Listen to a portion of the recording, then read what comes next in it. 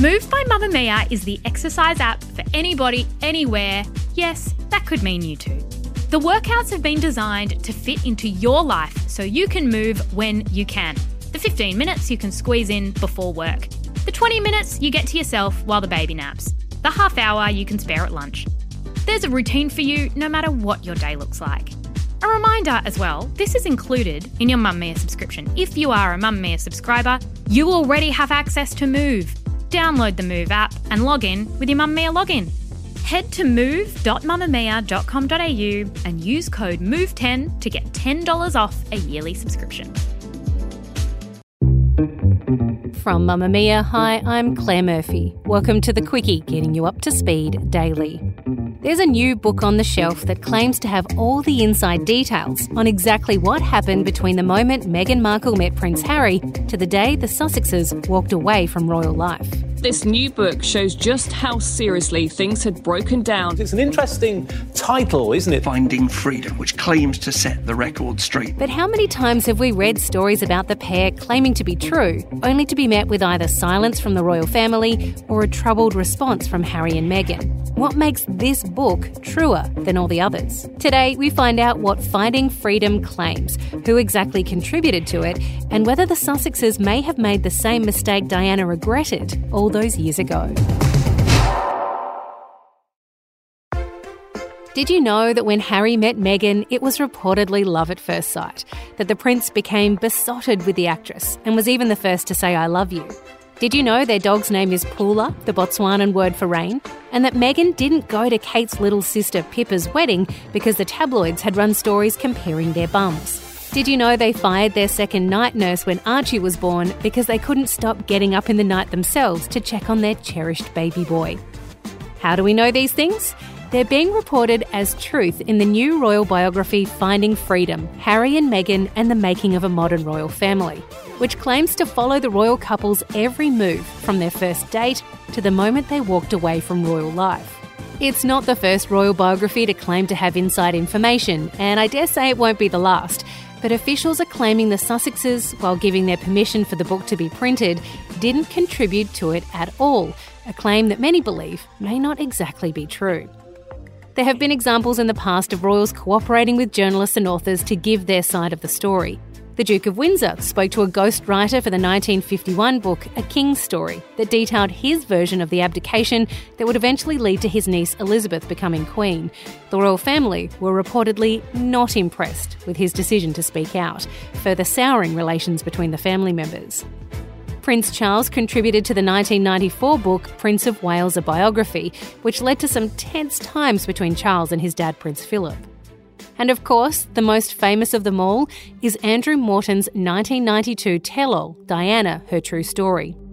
For years, the media didn't believe that the princess herself would have had anything to do with the explosive material inside that book, including details of Prince Charles' affair with Camilla, suicide attempts, eating disorders. Many said the claims were too outlandish to be real.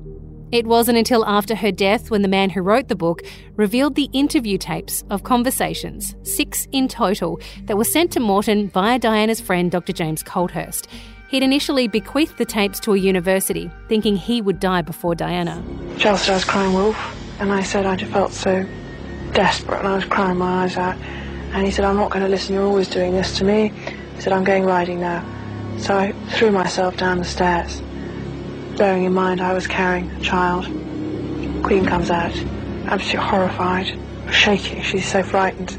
Diana had reportedly told her friend David Putnam shortly before the book release in 1992 that she had, quote, done a really stupid thing allowing the book to be written. She told him she thought it was a good way of clearing the air, but regretted it, saying it was a very stupid thing that will cause all kinds of terrible trouble. So have Harry and Meghan, lured by the promise of being able to tell their story their way, fallen into the same trap? First of all, let's go through some of the things this book claims to be true with royal reporter Angela Mollard. Angela, a lot of the blame for what has been coined as Megxit has been placed fairly and squarely on Meghan, but this book paints it in a bit of a different light. That's right. There's a suggestion that Harry was actually wanting to leave the royal family and that he was the driver in this. Look, I think Harry does everything in his power to protect Meghan. And I think he is madly bought into her narrative in terms of, she basically gave up on this family. He loves her so much. He's left, but they want to position it very much as his decision, because if it's positioned as her decision, then she gets all the criticism and all the abuse. So I think he's doing it in a protective manner. I think there's an immaturity in Harry and Meghan and how they're behaving versus the necessity that William and Kate upholders of the monarchy. And I think there's that clash there because there's two couples trying to do completely different things and using the framework of the monarchy to do it. One of the things this book does do is address a lot of the rumours that circulate around the couple, including before they got married, there was this whole conversation about a fight that Meghan was supposedly having with the Queen over her choice of tiara, and the Queen was pushing back. And then it turns out the Queen and Meghan had no issues at all about that. And in fact, it might have been someone else who was causing some friction. That's right. We tend to think of the royal family as just the family. We forget that they are a corporation in a sense. So you will have the CEO, which is the Queen, and then you will have the managers, which will be Prince Charles and Prince William, and the various heirs as they go down the chain. But within there is all the people that make the royal family work. And you only have to watch something like The Crown to get the optics on how that works. And those people are meddling as well. They cause problems, which is not to suggest that Angela Kelly, who is the Queen's dresser, who this instance with the tiara revolves around, that she did anything wrong. But what the story is that, and there's been a lot of rumours and speculation about this tiara story, and it's had lots of manifestations. That it would appear that the sort of kernel of it is that Meghan wanted to choose this tiara. She was offered 5 options. She tried them all on. Then her hairdresser came over from Paris, I think it was. They wanted to have access to the tiara that she'd chosen. There needed to be an appointment made for that. Look, there's bits of toing and froing over this. Angela Kelly apparently said, you've got to have an appointment. We can't just rock up and pull the tiaras out of a cupboard. They're clearly under lock and key. And then, of course, there's tit for tat in the telling of that story. And this is, Meghan suggests that Angela Kelly didn't use gloves to handle the tiara. But look, I think at heart here, there was a clash between Meghan and one of the Queen's staff.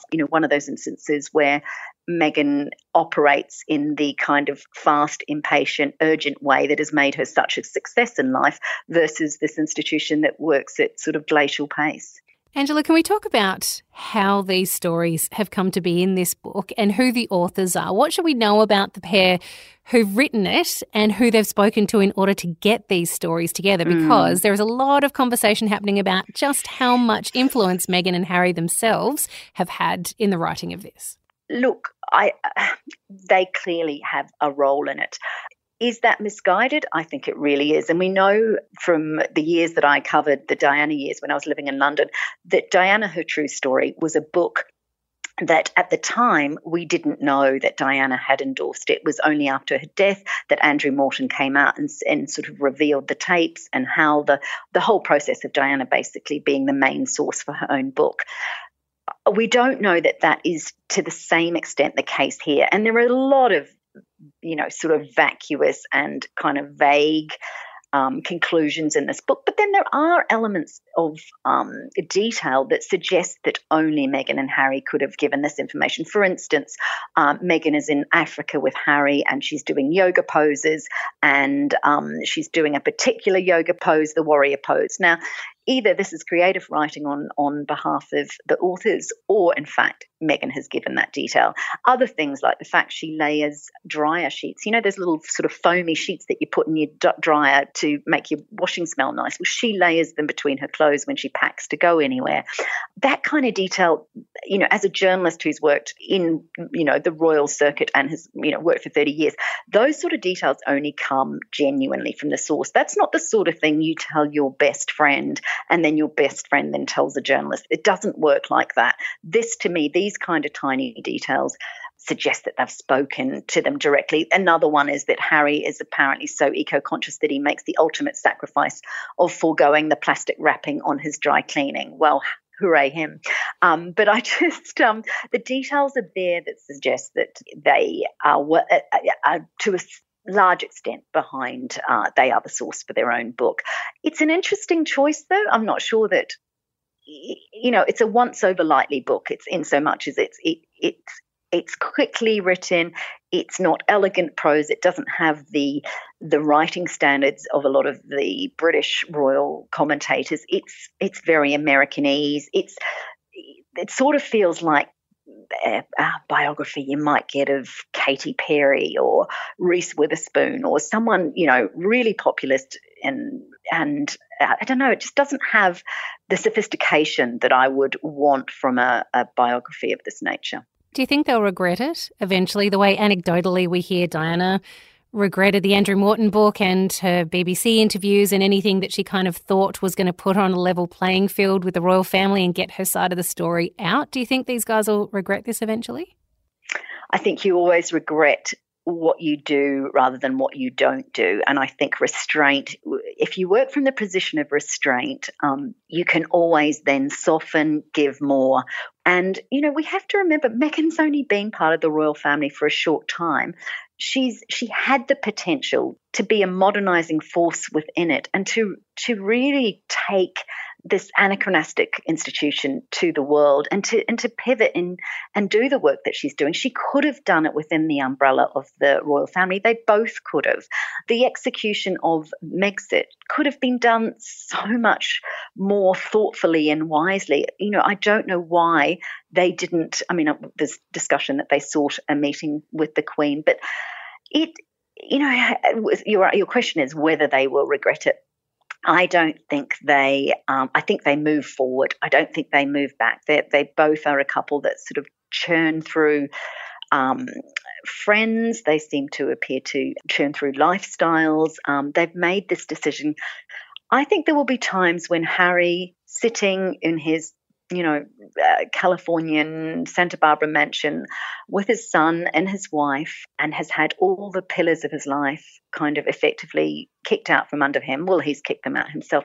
I think he'll start to wonder where's his meaning, particularly through COVID, and we don't know how long it's going to last, but I think that has intensified that feeling of separation. He can't fly to the UK. He can't catch up with his old mates that he went to Eton with. And people talked in the past about stress points in life, that having a baby, moving house, giving up a job, they all add up to stress points. And he's, initially I thought Meghan was the one under stress. She's moved country, she's given up acting, she's had a baby, she's existing in another environment. Now Harry's doing exactly the same thing without any support around them apart from Meghan's mother. Lots of their friends have fallen away. Jessica Mulroney, because of her behaviour during the Black Lives Matter movement, is said to not be friends with Meghan any longer.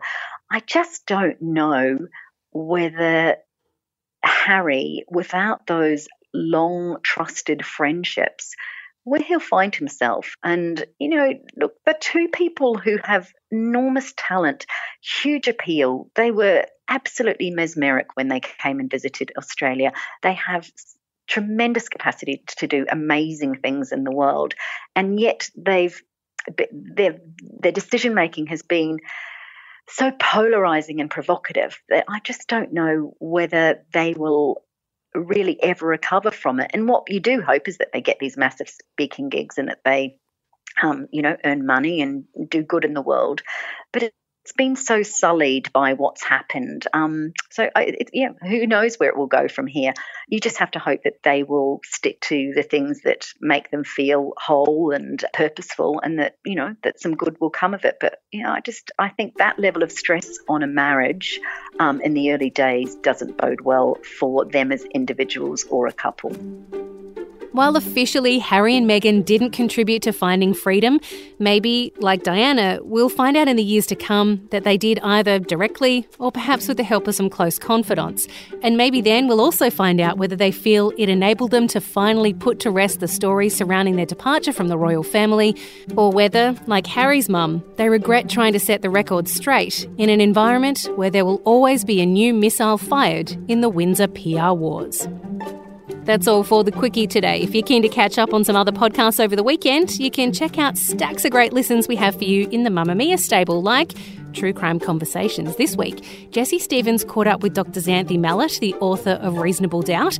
It's a book that looks at some of Australia's worst wrongful convictions, including that of Aboriginal man Kelvin Condren, whose case shows just how badly the system can work against someone. Check out True Crime Conversations in your favourite podcast app today.